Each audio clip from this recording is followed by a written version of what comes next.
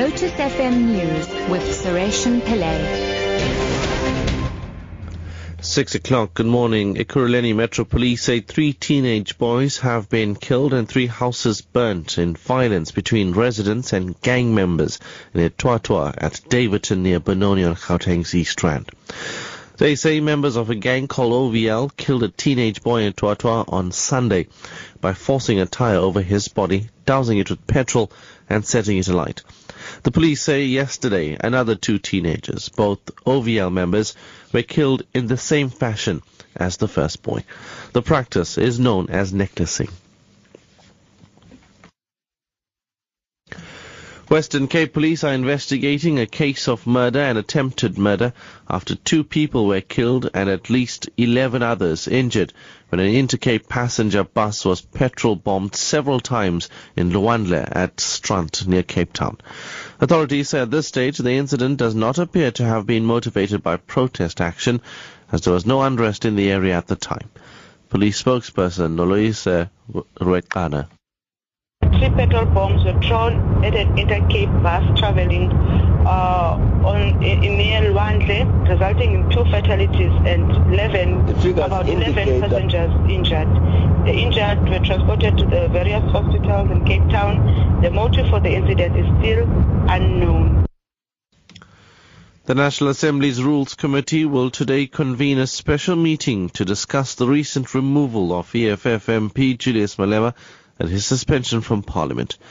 Malema was ejected from the chamber last Wednesday after he repeatedly refused to withdraw his previous comments that Deputy President Cyril Ramaphosa was a murderer, referring to the shooting of 34 mine workers at Marikana more than 3 years ago. Mercedes Besant reports. Malema was suspended with immediate effect for 5 parliamentary working days. His removal and immediate suspension were effected in terms of the new procedures outlined in Rule 53A and 54 that were passed in July.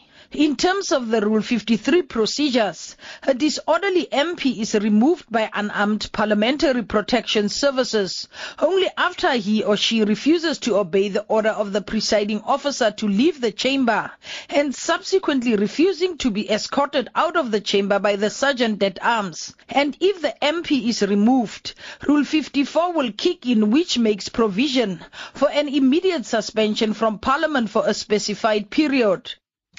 And finally, Saudi officials have taken action against the Bin Laden construction firm after one of its cranes collapsed and killed more than 100 worshippers last week. The huge red crane crashed into a part of the Grand Mosque as it was filled with worshippers less than 2 weeks before the annual Hajj pilgrimage. Those killed are reported to include Indonesian, Indian, Iranian and Egyptian citizens. The BBC's Alan Johnston reports. An investigation concluded that the main reason the crane came crashing down was high winds during a storm, but it also found that the towering structure had been badly positioned. Now the company's been prohibited from taking on any new work pending a full inquiry, and its senior executives are barred from leaving the country. It's a humiliating blow to the firm, which was founded by the father of the late Al-Qaeda leader Osama bin Laden and has gone on to become one of Saudi's largest companies.